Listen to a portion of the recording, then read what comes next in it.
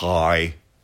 This is Andrew Lotta. Welcome to another edition of Sadistically Speaking. This is episode 66, Gut Feeling, Slap Your Mammy. Do you remember where you were when you heard that OJ was charged with murder?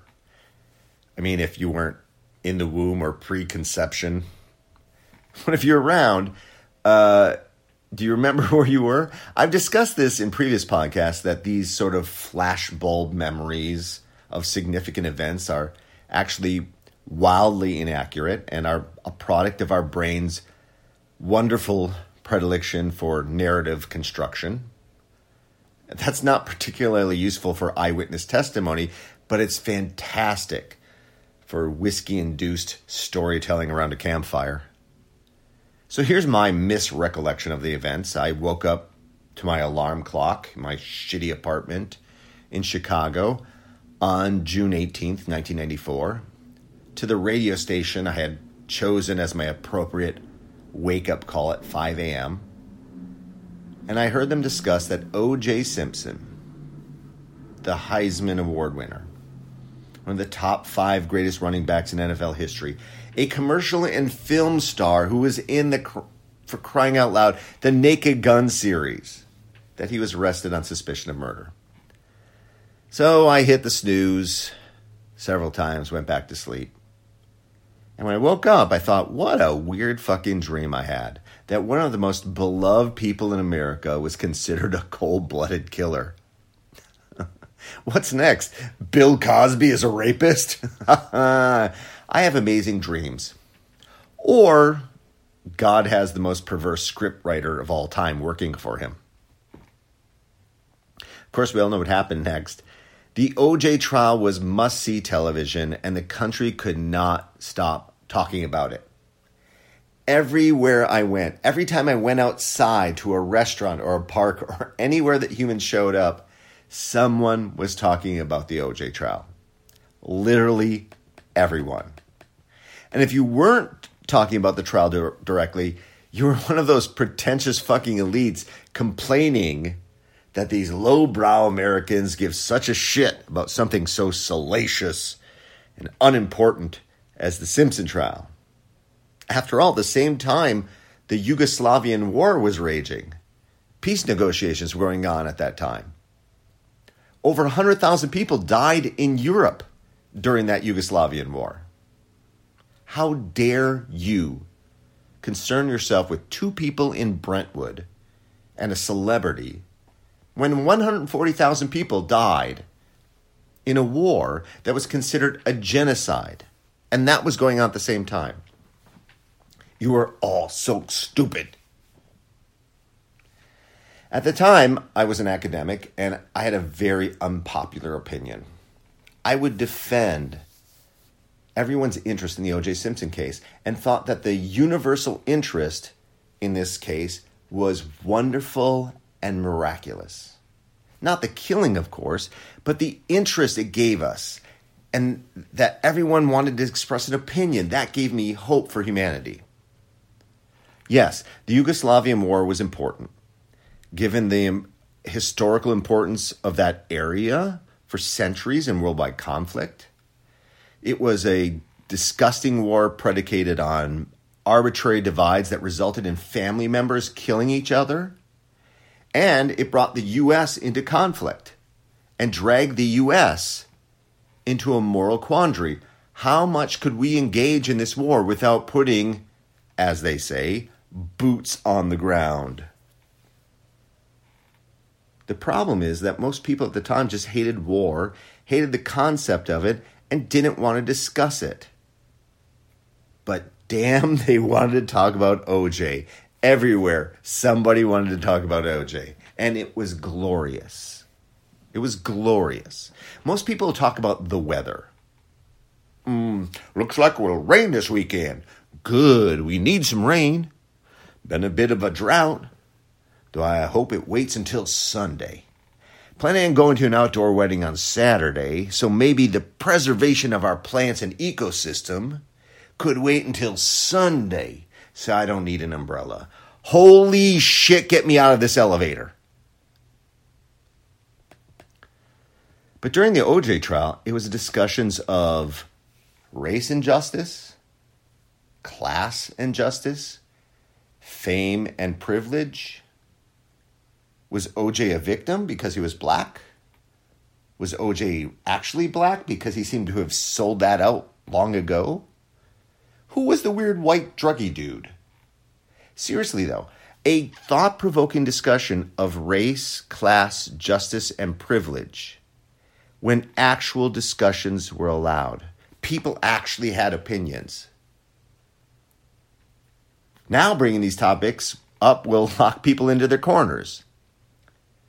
Like, this is where I am politically, so these are the views I have.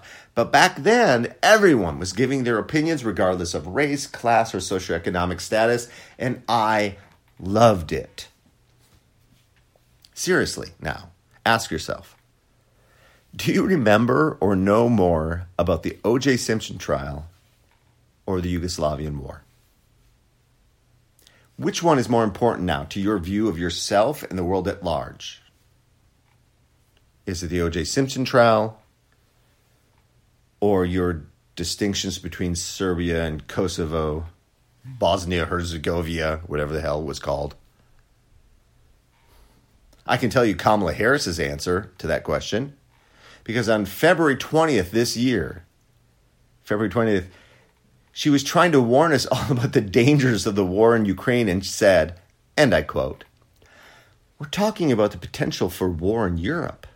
I mean, let's really take a moment to understand the significance of what we're talking about. It's been over 70 years. And through those 70 years, there's been peace and security. We're talking about the real possibility of war in Europe." 70 years of peace? What about the Yugoslavian war, in which NATO and the U.S. actually did bombing campaigns? Nah, forget that one. This is the first time since Hitler that there's been war. She doesn't remember it. I'm sure she remembers OJ. And I don't have a problem with that. I love history. And I know it might be behind mathematics, one of my majors, as the most poorly misunderstood major in common parlance. But I love more the ability of humans to consider and discuss ideas. That's what makes me happy. Actual discussion. And the OJ trial was one of the best instigators of abstract idea discussions I've ever witnessed. So here we are. Another war in Europe, this time in Ukraine.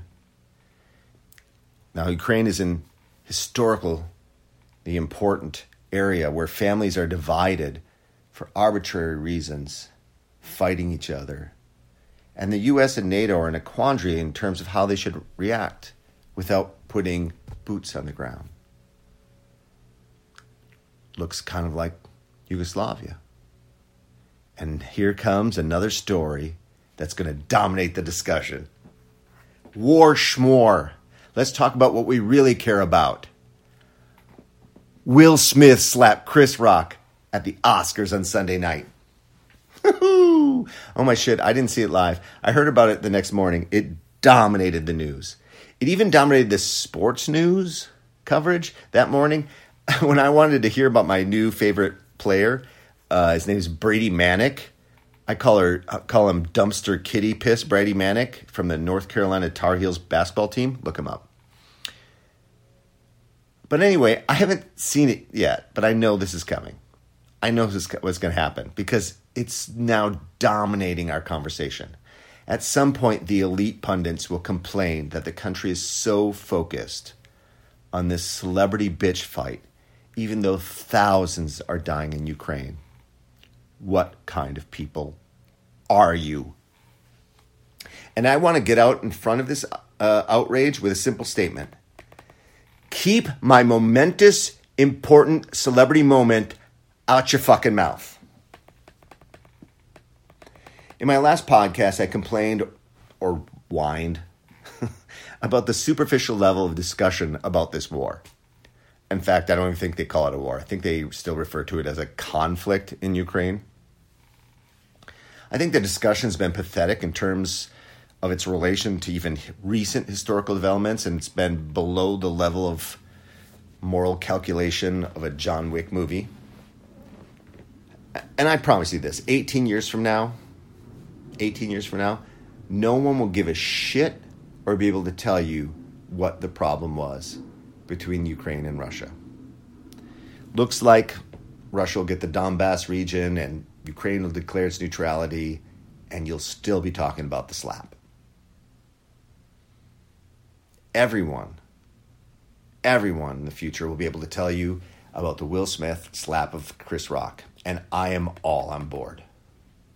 The issues involved in that one moment are so important. Let the discussion begin. Is Will Smith in the right to slap another man in defense of his wife? Isn't that the chivalry of a fucking Emily Bronte novel? Was Chris Rock a bitch to just take it? Or was he the bigger man because he was able to lower the temperature of the room and continue on despite the violence? Was that an example of black on black violence? What if one of them was white? Wait, what if Chris Rock was Tiffany Haddish, a female black comedian making the joke? What if Will Smith went up and slapped a woman? Obviously different, I guess, because gender still exists. What if it was Matt Damon going up to slap Chris Rock? Oh, shit. So does liberal Hollywood have to deal now with the positions on race, gender, violence, and cancel culture? Oh, fuck. I love it. Let's go. People actually have opinions on this, regardless of their political and ideological bent. How many times have you said to somebody or thinking of saying to somebody, hey, what's your take on the Will Smith slapping? Asking for an actual opinion instead of stating it ahead of time. That's amazing. This isn't Trump slaps a baby. This is have an opinion and discuss it. Wow. I mean, you want to go different opinions. You can go, man should stand up for his woman. Fuck toxic masculinity. Love it. How about we need to defend the rights of a black man to express himself, especially defending a black woman. Love it. You want to go, upper class people can commit an assault in public and get an award and no consequences. Love it. Bring it. Bring it. Just to let me know, my starting salvo in this thing would be Will Smith and Chris Rock both show me why I love guys, real guys, and why I hang around with real guys. It's not popular, but it's beautiful to me, and I see it every weekend when I'm out. Man makes a joke. Another man is offended and responds. First man actually mans up, diffuses the situation, doesn't make himself into a bitch. Shit. Good job, Chris Rock. And honestly, good job, Will Smith. That was all male toxicity and male stoicism at its best. Now, that's my take. Let's discuss. But no one in the future will remember Lviv, Ukraine, or the Donbass region, especially in 18 years from now. We'll all remember the slap last night. 2 nights ago, actually. I don't think there's anything wrong with that. Ideas and discussions matter more than geopolitics and death. I've heard several people on TV the last couple of days discuss this and make the comment, I know this isn't the most important thing going on today, but we thought we would discuss it. Sorry, but it is the most important thing. And it's the only thing we'll remember from today. I mean, obviously, unless you're Ukrainian. Do you remember the Nepal earthquake in April 2015? Yeah, they had an earthquake in Nepal. About 9,000 people died. You don't remember it? That's okay. It's probably because you were distracted, because that's also when Bruce Jenner came out as Caitlyn Jenner. I've argued this many times. The Kardashians are not just the most important cultural moment of the first 2 decades of the century, but perhaps the most important defining characteristic of the beginning of the 2000s. Maybe behind 9/11 or the movie Zoolander. It doesn't make you a bad person because you remember events that are singular and interesting and important to your ideals, even if at the same time you're ignoring suffering and death. So let me be clear. The most important event of 2022 will be the Will Smith Oscar slap. Unless Mr. Dumpster Kitty Piss Manic wins the NCAA. So when you're told today or tomorrow or the next day that your interest in the Will Smith bitch slap is inconsequential compared to the conflict in Ukraine, trust me, you'll be vindicated in our collective memory in the future. Pass the tequila. Out!